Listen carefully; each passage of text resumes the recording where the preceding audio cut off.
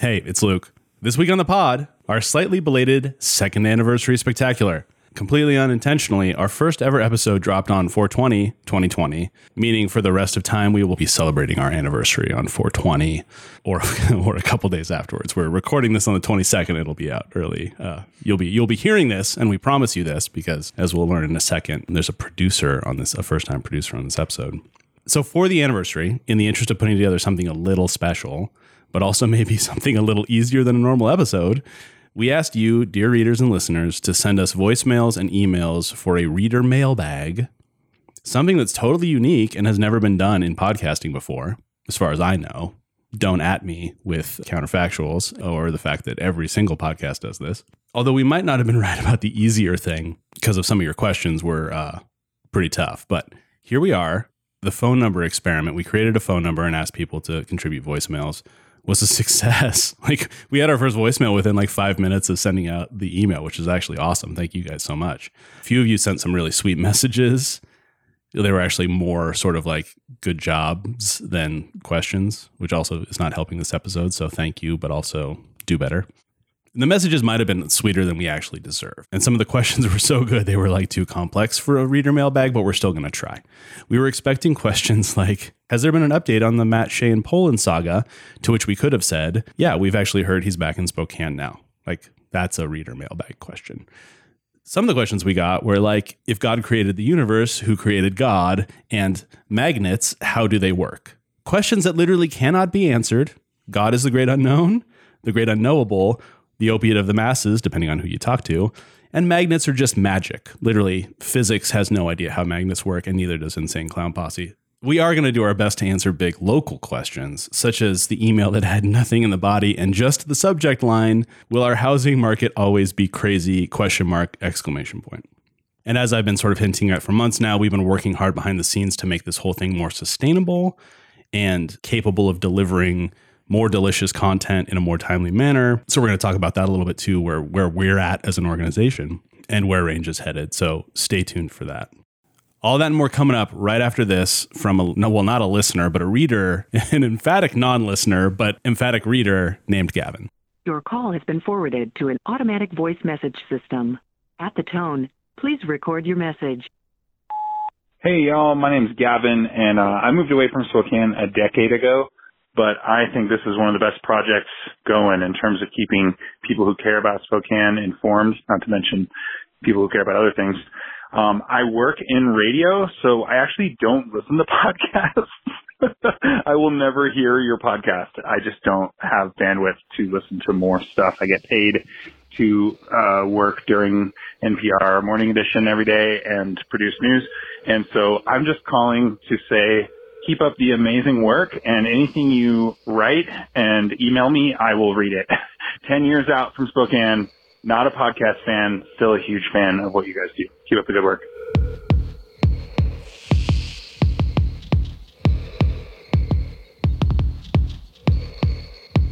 I'm Luke Baumgarten, and this is Range.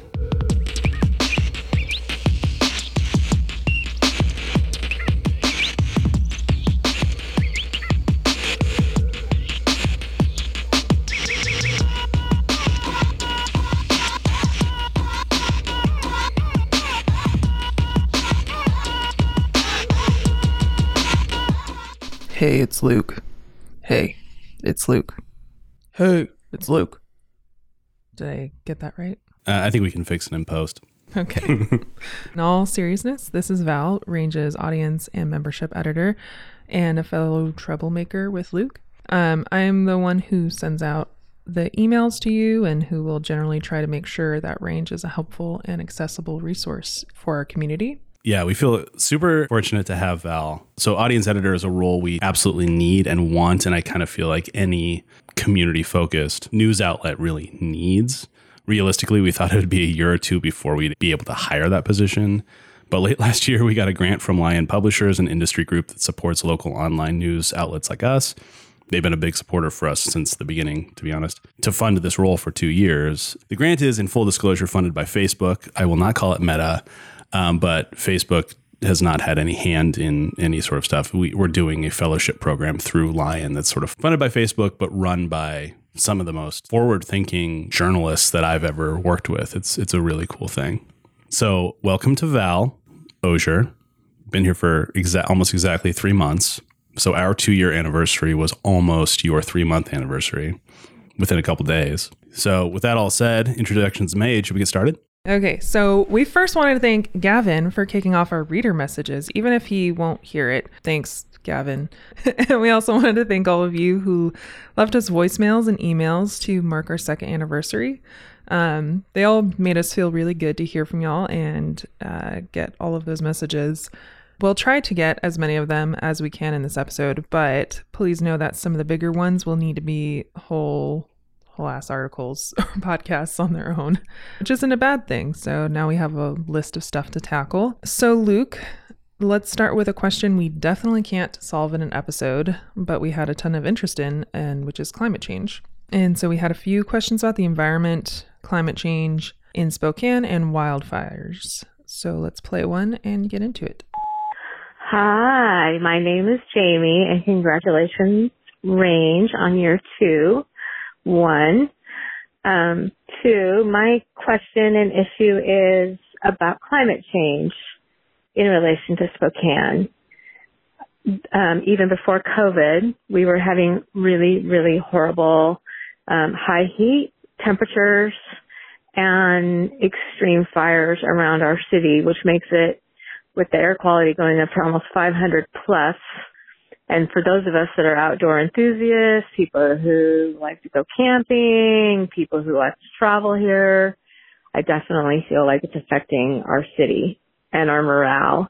Not only are we inside all through the winter, then we have to stay in through the spring and late summer until fall. And what are we going to do about it? You know, what are we willing to do? Are we willing to walk, ride, and bike? Are we willing to let go of our cars? Are we willing to help with the land council and the river keepers to keep our city as beautiful and wonderful as it always has been? One of our early taglines was near nature, near perfect, but not if the air quality is at 500. Travelers aren't going to come here. We're not going to get tourists if it's too hot and if you can't breathe. And it's been getting worse every year. So I know it's affected me. I know it's affected my business. I know it's affected my life here in Spokane outside of COVID. So what are we going to do about it? Thank you to Jamie for that question and your sweet words. We also had a Melinda ask about wildfire prevention in an email. So I'm from Southern California, so I'm pretty used to wildfire seasons and bad air, but I'm also from the desert, and that's part of life there. And I just can't really imagine what it would be like to see this happening more and more in a really green place like Spokane. So first, Luke, can you give us a quick overview of how this region has been seeing the effects of climate change in recent years, and then like how you've seen it change through your life in Spokane? Well, first of all, it's funny to hear somebody talk about Spokane as green in comparison to where they're from, because mostly we're like used to people from Seattle being like, y'all live in a desert, which we kind of do. I mean, like the reality of our area, let's go back into prehistory for a moment, or, recorded history. Like this is a steppe climate. It's relatively arid. The sort of native ecosystem around here was literally built on fires. The fire is a natural part of the ecology of this area, to the extent that like tribes would, local indigenous tribes would do controlled burns and ceremonial burns as a way of sort of cultivating the wild flora that they used to survive, like camas bulbs and stuff like that. So like fire has always been a part of this area, but actually for any of that, it was actually forest fire prevention efforts, some of which were pioneered around here, and certainly in response to the big burn that happened. I think it was in the teens, this massive fire that swept through western Montana and was just like the most devastating fire in American history at that time. And it led to all of these sort of conservation efforts to prevent any fires from ever happening. And that's been sort of like wildfire management policy for all of America for a really long time, which causes unintended consequences. Like the pine trees around here are meant to burn. They're like literally adapted to survive fire. Isn't that how like the cones open up and that, and also like why the bark is as thick as it is, and the branches start up really high so that when there is a fire, it doesn't get to the branches. But when you have all of these, they're called dog hair thickets. The first story I ever wrote was about wildfire at Turnbull. So I'm drawing on like 17-year-old information here. Sorry, not sorry. But like when you see like walking around forests, all these tiny little pine trees that are only like 5 or 6 feet tall that are kind of choked out and like scrubby looking, those are ecologically in a state of nature supposed to like burn away and die. And only, there's only supposed to be like 20 pine trees per acre, the way the ecology around here is set up. So the fact that we prevented forest fires for the longest time was actually contributed to the severity of the forest fires historically. Now we're like on year 3 of one of the most severe droughts we've ever been a part of. And so to your point, Val, like my house almost burned out in the country during Firestorm in 91. And yet we always felt like the fires suck here, but at least it's not California. And now it feels like California is 10 times worse than it used to be, and we're as bad as California used to be. And so that's a massive, massive problem. It looks like we're going to have more drought again this year, looking at the sort of the long range forecast. And so I don't know if like there's a good answer for Jamie, even if whatever, efforts we take locally and even super regionally, like a lot of the smoke is coming from British Columbia. It's coming from these high forested areas in the Canadian Cascades and central Washington, the Okanagan Highlands, none of which we have direct control over here, but also like this is like a local manifestation of a global phenomenon. And really that could create, solidarity among people who are worried about climate in Bangladesh or the Marshall Islands, or people who are worried about their homes, completely disappearing because of rising sea levels. We could be in solidarity with those folks as we're worried about 3 months of fire season choking out our ability to even survive in this place we love. But it's going to take a global effort. So there's like the hope, no hope side of that to me anyways. So you talked about we're expected to have another drought or another really bad drought year. Can we expect another extreme weather summer this year? I mean, I kind of feel like we have to plan for it almost. That's just kind of like who I am as a person though. Like just sort of assume the worst, and then it's like, oh, it was only 2 months this year. That's not bad.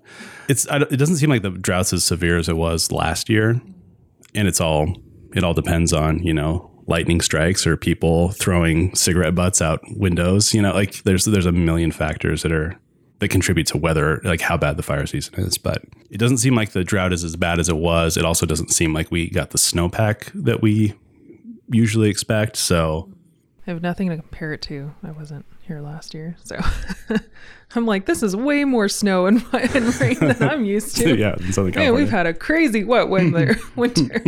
And then so Alyssa Ball wrote last year about agriculture and like the effects of climate change on agriculture in central Washington in her story Agtastrophe. Yeah. Do you know if there's like anything like as a follow-up to that, I guess, do you know if there's anything that Washington farmers are doing like different this year to avoid those kinds of losses? Not that I've heard of. So there's like irrigated and unirrigated farmland around here. Stuff like wheat is generally unirrigated. So stuff south of us, like Palouse, tends to be unirrigated. Stuff that's sort of more central Washington, there's a lot of irrigated farmland. Stuff like the apples, grapes, all of the fruit trees. That's irrigated land. People are taking small efforts in the grains and cereal crops to basically, actually our friends at the Grain Shed and Link Foods have been working with farmers to sort of bring back heritage grains that are drought tolerant and pest tolerant. So they're kind of like naturally organic. And also they're hybridized 100+ years ago when people didn't have modern technology to like just survive better in our climate than like commercial commodity grain does. But that's still a really, really small project and not the majority of wheat grown around here by any means. So, but that is a concrete step. But that's a step that people have been taking for 10 years. That's not like a response to what happened last year. The bigger problem is all of those irrigated croplands, and especially like in the Okanagan Highlands and stuff. Like we're seeing a lot of aquifer subsidence in the sort of central Washington aquifers, like the irrigation that was done in the 30s is sort of sinking the land the way that you see a lot in California. So that's, I don't know if anybody has a solution to that yet, but it's definitely like a problem for our, obviously for our economy, for our environment. And, we're, along with like places like California, along with Ukraine, we're one of the bread baskets of the world. We were just, for a future episode we were just on a call yesterday with a dude who studies sort of the economic development around both international trade and the military industrial complex in the Pacific Northwest, and how those two things sort of led to the growth, like the economy we know today. And, our apples go all over Asia, our wheat goes to China, to all over Asia as well. So although it doesn't always feel like it, we're part of it, like a global supply chain. And there are a lot of people that depend on our agriculture, not just in the Northwest, not just in America. Yeah. So we had another question from Melinda, and I think you can answer it pretty well.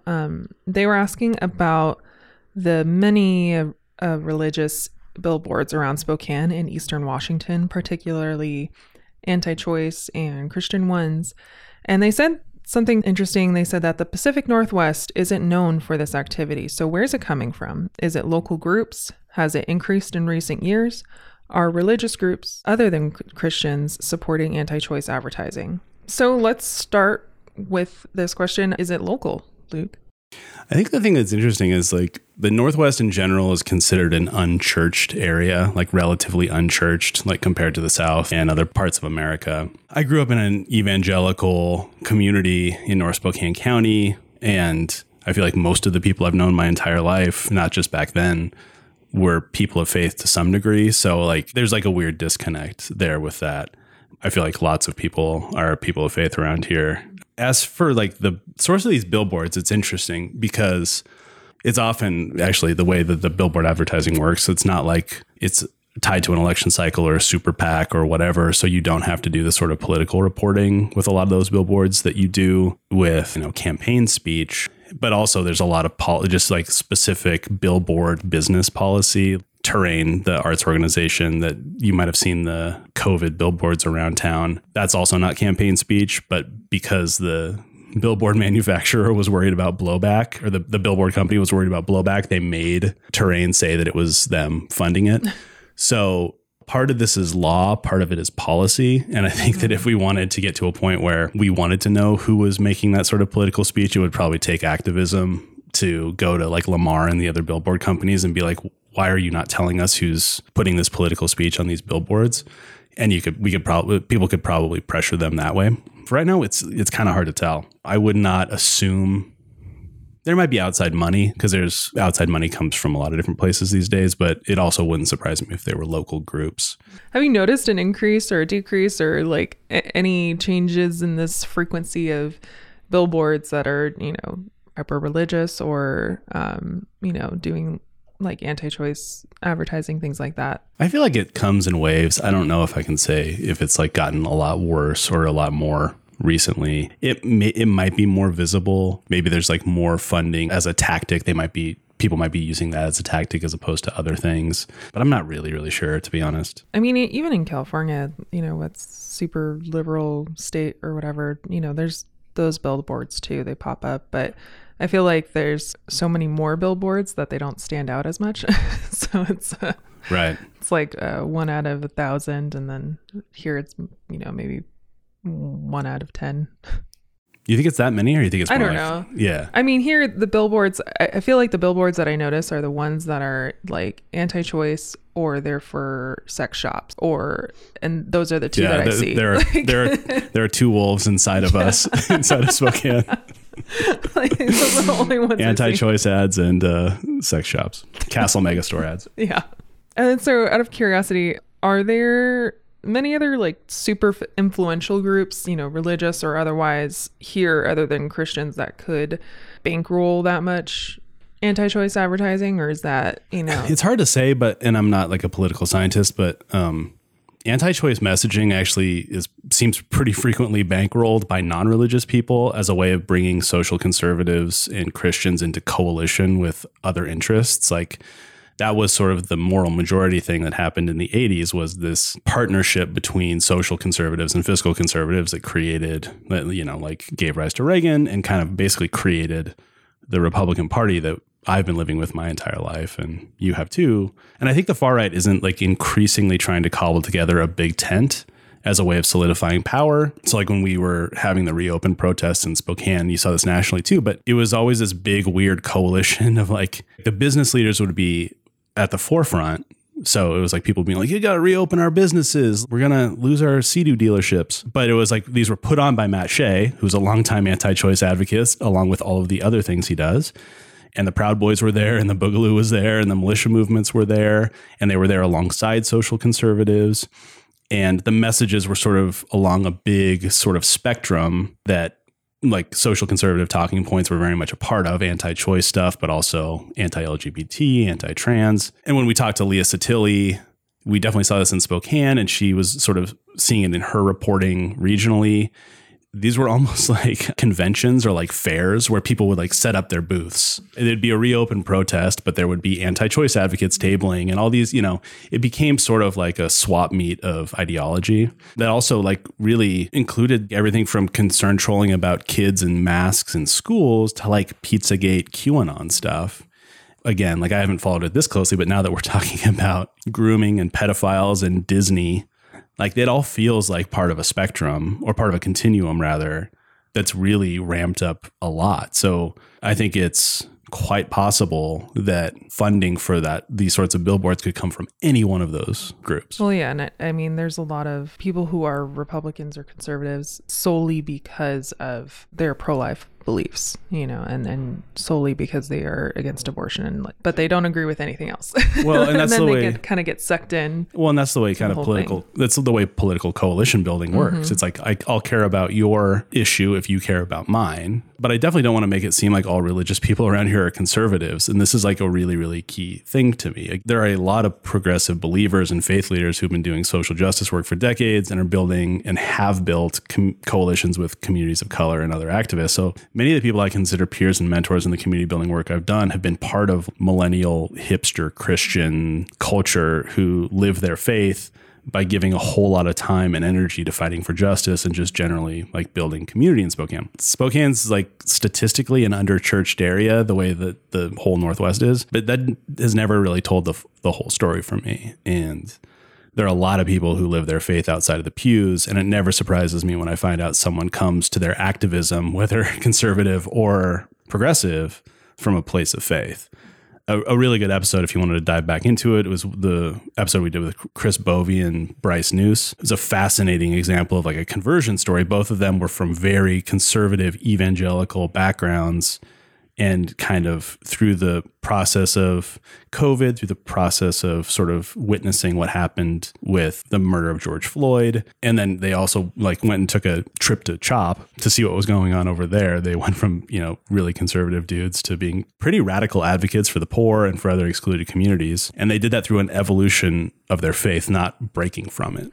So they both still, I think at least last time I checked in with them, they both consider themselves to be evangelicals, and they're trying to sort of figure out how to live a social justice evangelical life. And I find that stuff really fascinating too. Yeah, there's a huge community TikTok and that are deconstructing Christians who are, especially since COVID, trying to figure out their faiths. So it's really, I think it's a pretty common thing right now. Now we're going to go into our third question, which is actually a story that I want to look into. Hey, Range Team. Just wanted to say that I've talked to a lot of different journalists in this town who are saying really nice things about you guys behind your back, and I hope some of them are saying it to your face too. Not that you're sitting around waiting for that approval, but huge fan of what you guys do. Something that might be interesting to do a deep dive in, I'm sure you guys are probably already thinking about it, is those county commissioner seats. I think that a lot of people in Spokane don't realize how much county commissioner decisions play into our day-to-day life. All right, bye. The only thing people say to me in front of my back are very offensive. So I'm glad to hear they're saying nice things behind our back. But I've only ever heard nice things, but maybe because I'm new. So that was really nice. And we also got an email asking for basically more awareness on how county commissioners affect our lives. It's my understanding we have 5 seats up for election this November. Yeah, this is like, to me, probably the biggest note of power that is the least well understood. And I include myself in that. We spend so much time talking about the city council. And obviously those of us that live in Spokane, there's a reason for that. That's obviously a huge sort of power node in our lives. But the county commissioners are massively influential. And whenever they come into conflict with policies at the city level, it's not like they supersede them, but like stuff with our urban growth boundary, like basically deciding how sprawly our city or our urban areas get. There are state laws that sort of restrict that stuff, but then there are also loopholes in those state laws that are often, the dynamic is that county power, and then we're not talking about necessarily like direct, like, you know, the commissioners directly voting to like put illegal subdevelopments places, but it's more like the rank and file sort of permitting systems and stuff that can allow this sometimes. And I think some of these loopholes are being closed, but like there is this like give and take with things like urban growth boundary and the commissioners. And even just things like there used to be zoning for like 30-acre minimum parcels in the county. So it's like you kind of had to have either a bunch of land or it was just like a farm. And that's gotten partially it's ideological, partially it's growth ideology. Like how do we want to grow? Where do we want to grow? Partially it's a tax thing. Like the county, you know, sort of subsists on taxes the way that every municipality does. And so sometimes it's just like we need to get more money in. Let's create more subdevelopments to create more tax revenue. But then outside of like growth stuff, something we've written about at length and that has been, we've just come off of 2 years where this was maybe the single most important thing in any of our lives, was the public health response is almost completely in the control of the county commissioners. The way our state public health law is written, county commissioners have like total control over the public health board and therefore over public health policy. And also then regional law enforcement, the jails under their purview. Sheriff Ozzy's seemingly never-ending attempt to build a new jail. He had a partner in Al French, who's a county commissioner, who also wants the new jail. Well, isn't Ozzy also running for commissioner seat? No, that was the rumor. He says gotcha. He's not. He's actually saying that he's not running for re-election as sheriff. He's picked a successor, and he says he's moving back to Wyoming, which is where he's from. But I'll believe that when I see it. But yeah, like, so, you know, we think so much about, you know, what is our criminal legal system doing here? Obviously, the county prosecutor is the county seat position. The jail is a county-wide thing. The commissioners touch all of those things and probably a million more things. So actually, I think like as range grows, we need to put a focus on county commission stuff. But to your point, we've historically had 3 county commissioners. 3 people for over 500,000 people is not an amazing representation. Structurally, the primaries would be broken up by district, but the general election was countywide. So it was like functionally impossible because of the demographic tilt of the county to elect progressive people. Like there hadn't been a Democrat elected as county commissioner in years. Bonnie Mager, I think. And that was, I think, over a decade ago. Before that, John Ross Kelly, the famous alpinist and rock, climber, had previously been, I think, in the 90s. He recently ran, and it wasn't like the most heartfelt campaign. So I don't know if it feels to me less a symbol of a demographic shift in the county than maybe just the way the campaigns were run. But like Ross Kelly had been a commissioner in the past and then ran again recently and lost pretty badly.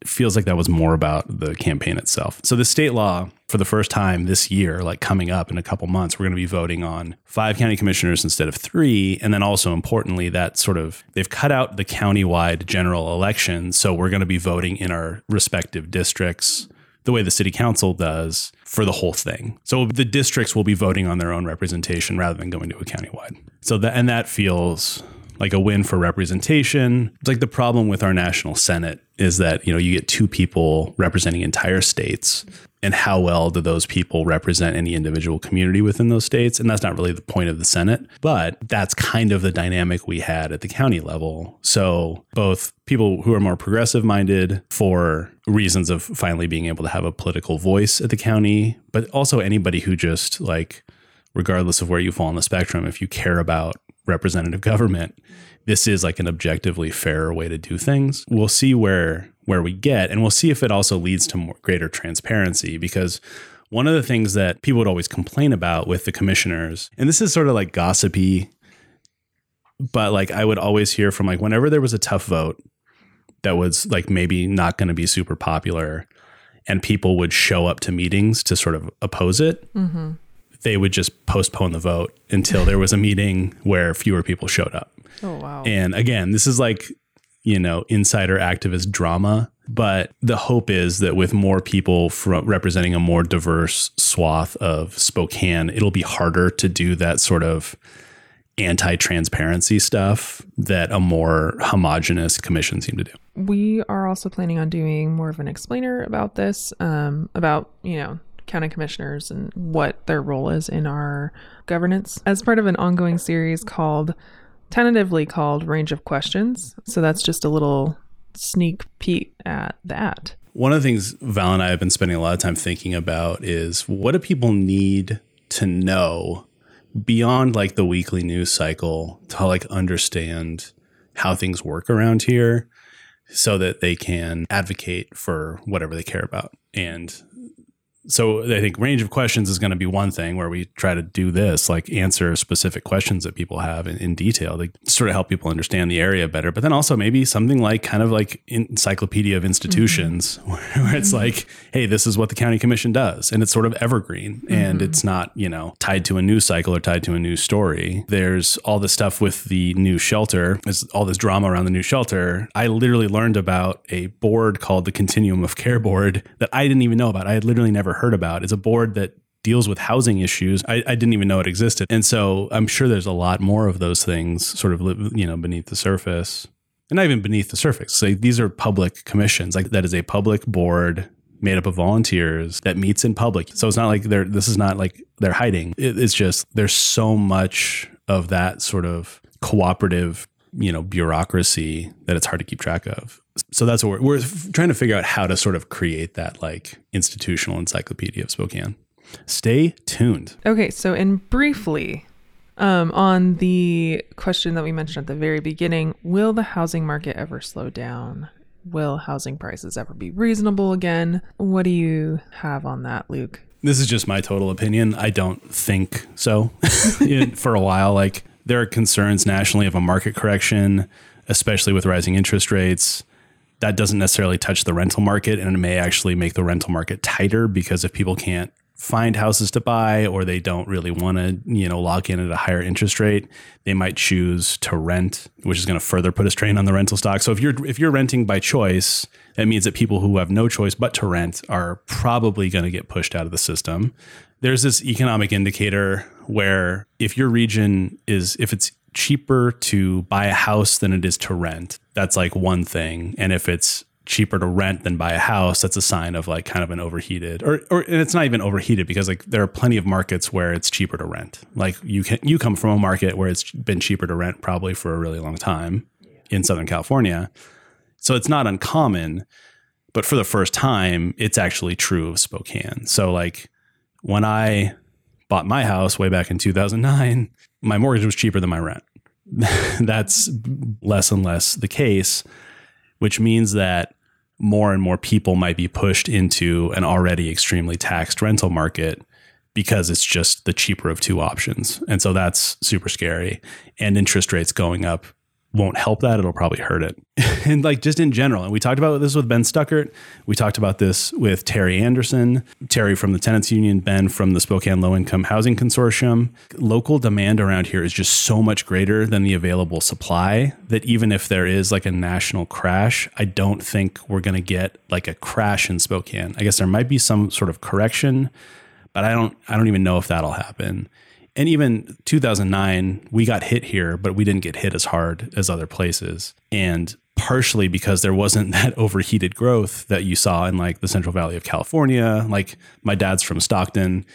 Stockton was one of the 2 cities that went bankrupt because of how many foreclosures there were in that city. Detroit went bankrupt. We didn't see that in 2009. I think we're going to see even less of it if it happens nationally in Spokane, just because of how many people are trying to buy here. And this is this is just the darkest answer. I'm sorry. But Gene Brake, who was on the pod to talk about realtor stuff, and he's a realtor who focuses on the Emerson Garfield neighborhood. Again, a historically sort of working class to low income neighborhood with the incredibly beautiful Corbin Park in the middle of it. So not, a mix of high end, but mostly it's a neighborhood that's been historically for working class folks. Just emailed me the other day to say a house on Corbin Park had sold to a private equity firm.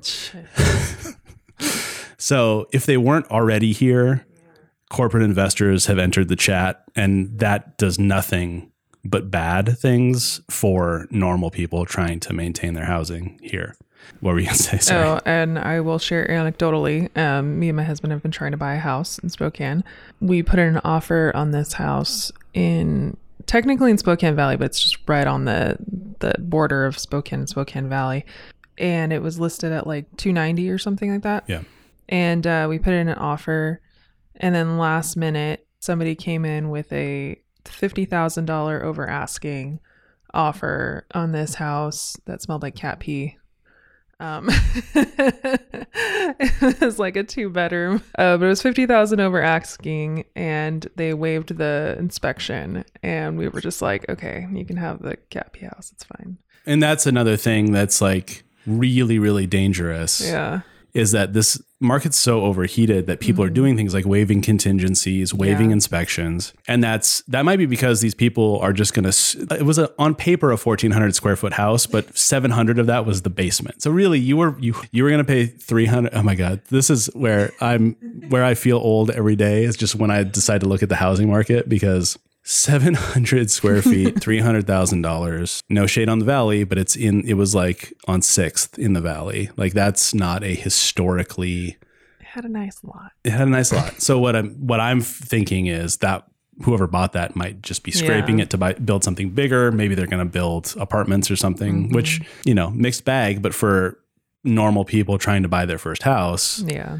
When you were saying, like the fixer-uppers are getting bought by flippers, the houses that are really nice are super expensive. Right.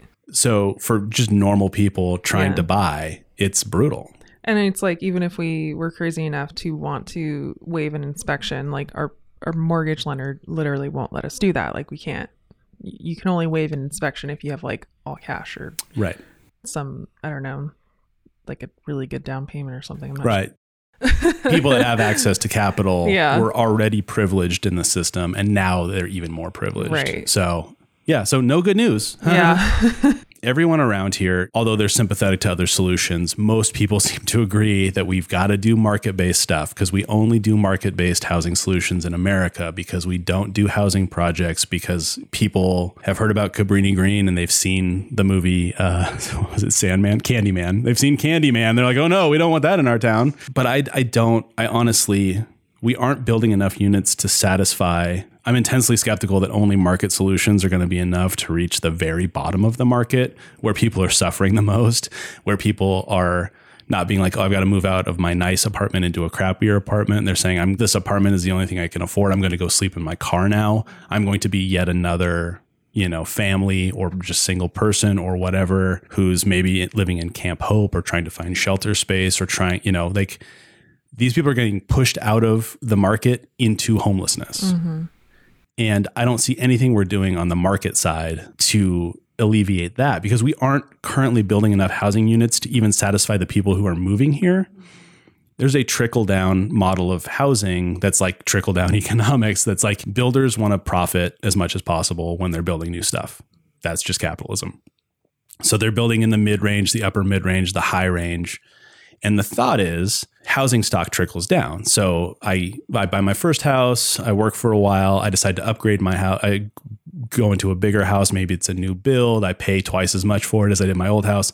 My old house goes to somebody who's starting their home ownership journey or whatever. And as we add stock at the top end, the middle and bottom trickles down to the folks who need it. But we've got all these people moving to our town, so they're snapping up everything. Mm-hmm. Yeah. We've joining us today as an example of the problem, Val Osier.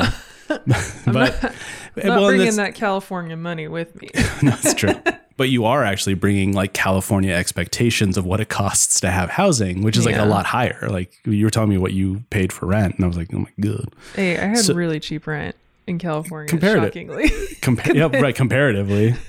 So, and that's part of the problem, right? So like I'm just like super skeptical. And again, this is just me editorializing. These are my personal feelings. Even if a relatively high percentage of these new complexes or neighborhoods have like affordable housing incentives built in, like housing subsidies, like, you know, when you do some percentage of affordable, you get like federal money, and then some percentage of your housing units have to be at a certain rate.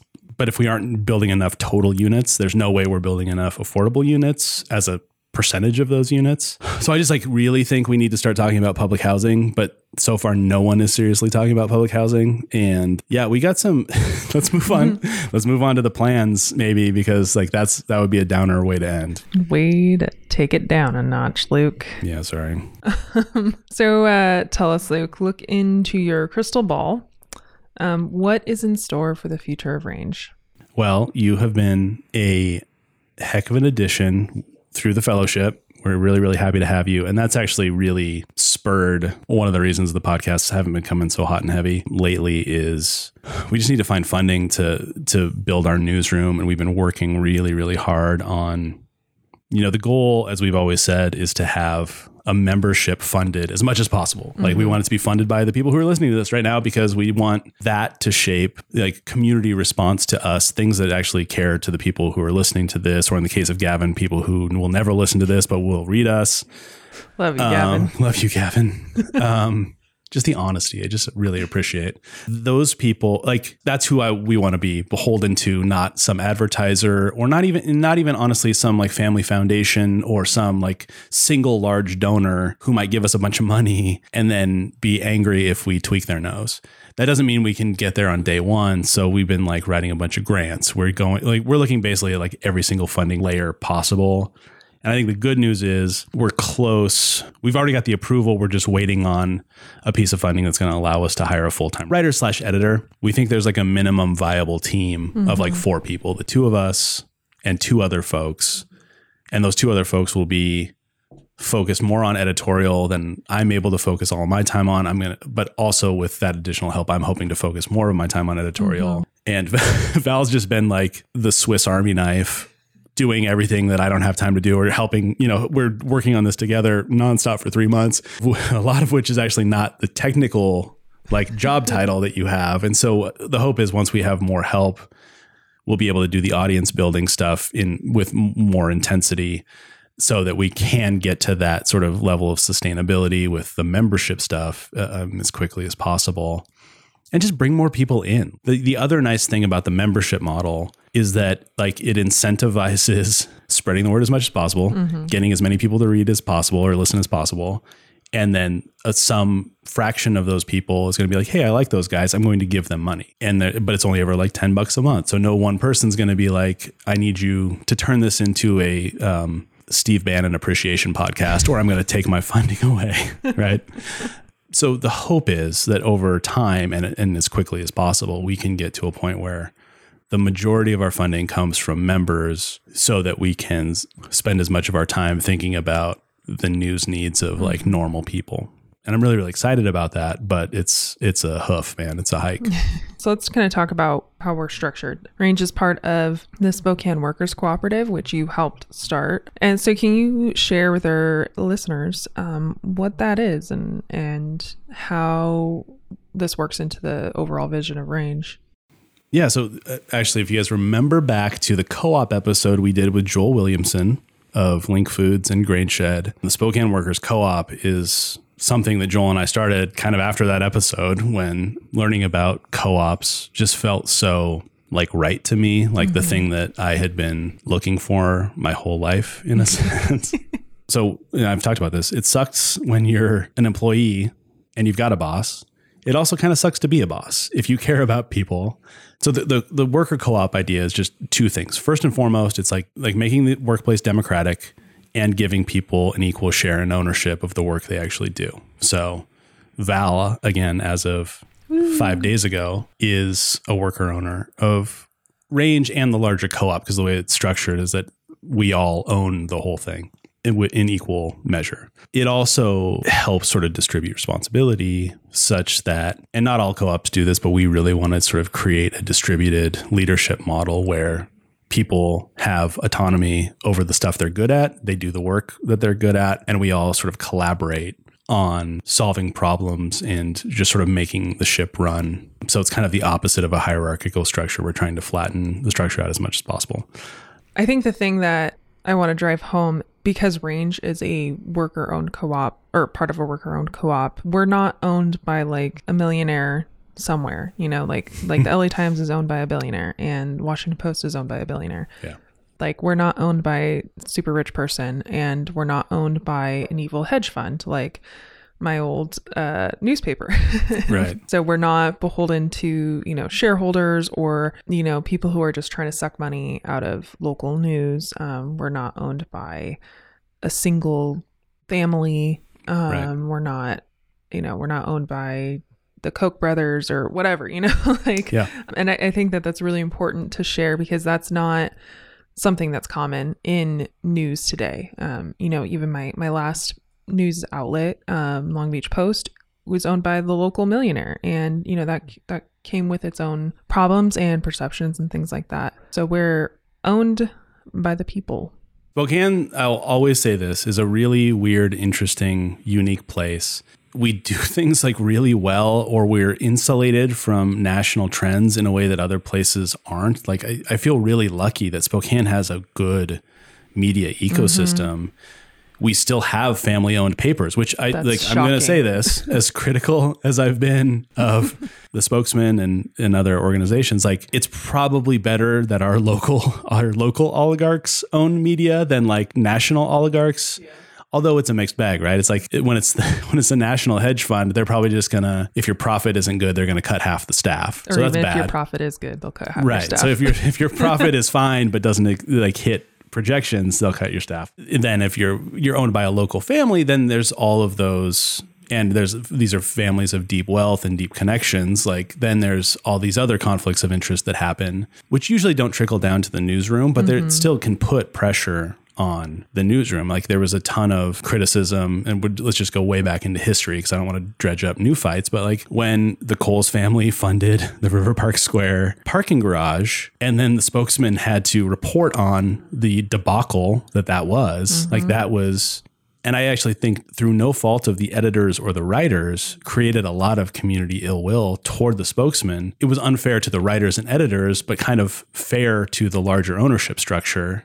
Because, like, yeah, why should we trust this newspaper that's owned by the family that's embroiled in this scandal, right? That's the central tension that we want to avoid, where it's like, yeah, we're getting most of our funding from listeners, and then you can just hate me because you hate me, and then but since Val's also an owner, when you're correct to hate me, Val will be able to say, like, yeah, no, we're going to do the Luke Baumgarten expose or whatever. or the Brennan Pointer expose, actually. He's over there on the 1s and 2s, quietly controlling everything from his producer station. So that's the idea. And it's like a little utopian, but like, why not? Like, let's try it here. I think that's one of the things that gives me hope, is that Spokane has a history of doing weird stuff and punching above its weight and supporting things a similar city our size wouldn't support. Like, we just have like a really strong community here, and the Inlander, the stuff that we already have is evidence of that. The work I've done with Terrain, stuff like Feast, World Kitchen, like these startup nonprofits and other organizations that in other contexts would not be as successful as they are, but are just community changing from the drop because of the way Spokane supports meaningful stuff like that. We're hoping to tap into that, I think. I gotta say that I feel really lucky to be here at Range and part of the co-op and here in Spokane. I'm excited for this to be my new home city and the place where I stay for the next 30 years or whatever, hopefully, if I can buy a house. I slid her paycheck to her after she said that. Just kidding. So part of this whole community journalism thing we're trying to do, and this is something that Val brought to us that I'm really glad she did, is we're doing these news needs surveys, and we're actually going to send out a version of this to all y'all. but we sort of did a test run on the local Spokane subreddit, which I'm kind of, one of the things that made me think Range was possible was when I discovered the Spokane subreddit and how cool, mostly untoxic, self-policing, and like thoughtful this community is, and surprisingly progressive, but also like not exclusively that. Like there is like really good, thoughtful conversation from across the sort of ideological spectrum. And there's like 40,000 people on the sub. And for my money, it doesn't feel like they're like the traditional news, white collar news consumer professional living on the South Hill. It's like there's a good mix of people there too. It's people who talk pretty openly about how contingent their jobs are and how tough their lives are. Mm-hmm. And yet they're still trying to understand the community and like move in it and act in it. So anyways, it's awesome. And if you're on Reddit and you don't know about the Spokane sub, you should definitely jump into it. But we sort of did and literally just last night, we posted the survey to the sub and we got like 28 responses with a bunch of good questions. So we might not have time, but like, and one of the questions we asked was like, what stories in the last 6 months needed more focus in Spokane County? Homelessness, crime rates, City Hall's a mess, incompetence. There was a epithet used about our prosecutor, but we'll just say, why did we let our prosecutor off the hook? Because the news slowed down talking about Larry Haskell and the drama with his wife, Leslie. And also, as we reported, like the disparities that have continued in our criminal legal system under his regime as prosecutor. There was some really, really good questions. I still don't think we're covering the housing crisis enough, one person said. Yeah. We asked what needed more focus and what got too much attention. This person said more focus, elections, city council happenings, issues with the unhoused population, housing crisis, less focus, quote unquote, Spokane style pizza, which I think we, oh, that was so embarrassing, man. Not embarrassing that somebody made a jokey YouTube video about a clearly fake pizza, but embarrassing that Spokane still gets so butthurt that like that dude got death threats, apparently. It's like, come on, y'all. Need more. Housing, rent increases, less homeless bashing. That's interesting. Well, happy second anniversary, Range. Is there anything else we wanted to cover before we dip? We had one last voicemail. What is up, guys? Long-time listener, first-time caller, and I just got to say, congratulations to your 2-year anniversary at Range. It's been a wild ride. You started this in COVID, and it's amazing to see how far Range has come as a news organization here in Spokane. It's been so cool to see. So congratulations, Luke. Welcome, Valerie. I do have one question for you. I have a company in Spokane called Spokecast. I help you guys record your podcasts sometimes. And my question is a question that I like to ask on my podcast, Spokecast, is why Spokane? It's going to come from two different perspectives, obviously, because we have Luke, who's been in Spokane, I feel like pretty much his whole life. God, we just keep saying and this. And then Valerie, who is new to Spokane. So I'd love to know why Spokane from both of you and from your different experiences and perspectives of what makes Spokane such a unique city. Thank you, Brendan, for only putting 2 self-serving messages in there and not like a third, doing the rule of 3s. But it's a good question. So yeah, why for you, Val, why Spokane? So, I mean, there was kind of, when me and my husband were, looking for places to live outside of California, not necessarily outside of California, but places where we could feasibly find a journalism job and afford a home, which that's a 2 separate circles, not a Venn diagram, really. It was a lot of, we had visited Seattle and then thought, wow, the Pacific Northwest is very pretty. This is a cool area. And then my best friend actually moved to North Idaho. And, we went and visited them over Thanksgiving. And it was a lot of things that emerged in perfect timing, when this job came up. And when we visited here, you thought, wow, this is beautiful. This is a beautiful place. This is a beautiful town. It's green, which is funny that you guys don't think it's green. My first impression was that this is a pretty town, and it's got so much of, its history kind of laid bare. Like Luke first told me that the reason why there's all these brick buildings was because they were never torn down, because Spokane was a boom and bust town. Like, and I kind of thought that's really cool that, you know, all this history is still here. And then like driving down the street, you know, there's music shops still, there's like an organ repair shop, and, you know, seeing like there's still like lots of small businesses, and there's lots of people still, you know, caring about their community. That really drew me to Spokane. And then seeing what you're doing here, Luke, and just the kind of different things that one of the first things you told me is that Spokane is a really good place to try things and see, and then the community kind of shows up. It's kind of like the impression you gave me. You're stealing my answer now, but yeah, continue. Whatever. So that drew me there. And you were a very good salesman for Spokane also when I first met you.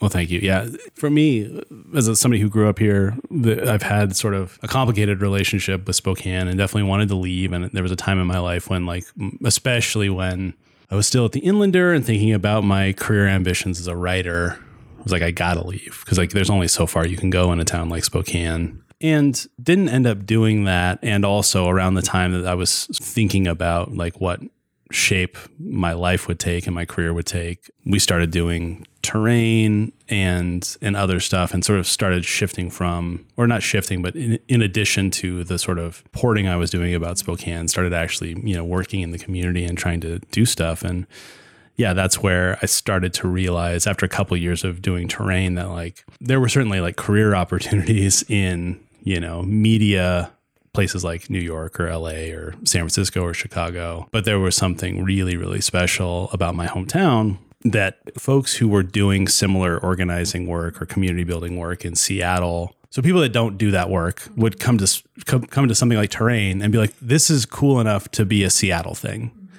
And that at the first blush, like that made us feel really proud. Like, oh, we're doing something cool enough that people think it's like too cool for Spokane or something. But then like talking with people who actually did this work in Seattle or places like that, Portland, who would come over and experience terrain, would say like, this actually couldn't happen in Seattle. Seattle's too built up, or there's too, you know, something that was started off as a really, really grassroots thing. It's so much harder to sort of, using the roots metaphor and probably torturing it. There's already so many roots. It's hard for new roots to get purchase in markets like that for whatever reason, or for like, you know, just a fluke of literal history, human history. And when I was born, I found myself as a like late 20s person wanting to really make an impact in my community at a time when my hometown really wanted to be more than it had ever been, or just different than it had been, and started developing almost like a citywide or culture-wide or community-wide ambition that at least didn't feel like it was there when I was growing up. I feel really fortunate that things worked out the way they did, because it's led to all of this in a way that feels very like symbiotic and mutually supportive. And it's super cool. And I think that's more or less the answer I gave when you asked that question of me in the very first episode of Spokecast, like 5 years ago. All right. Well, this was awesome. We went a little long as always. So you know, you've successfully done an episode of Range when you're 15 or 20 minutes longer than you want to be. So should we call it? Yeah, let's call it. Wait, I have one last question. Oh. Will you ever let me host again?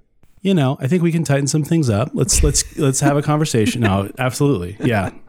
Okay. Thanks. All right. Have a good week, everyone. Thanks for this sitting through this weird celebration of our second year of existence. And have a great week. Bye. Bye.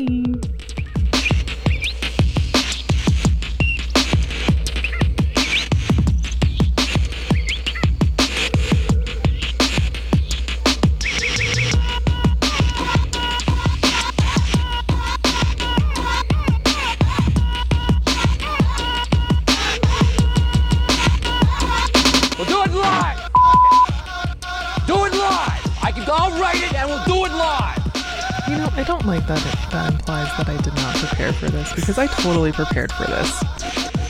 I need the record to show. Just because that got recorded doesn't mean that it's going to end up on the final episode. This is the first thing anybody hears about you. For the record, I prepared and produced this episode very thoroughly. Oh, you mean no? It's just it's a recurring trope.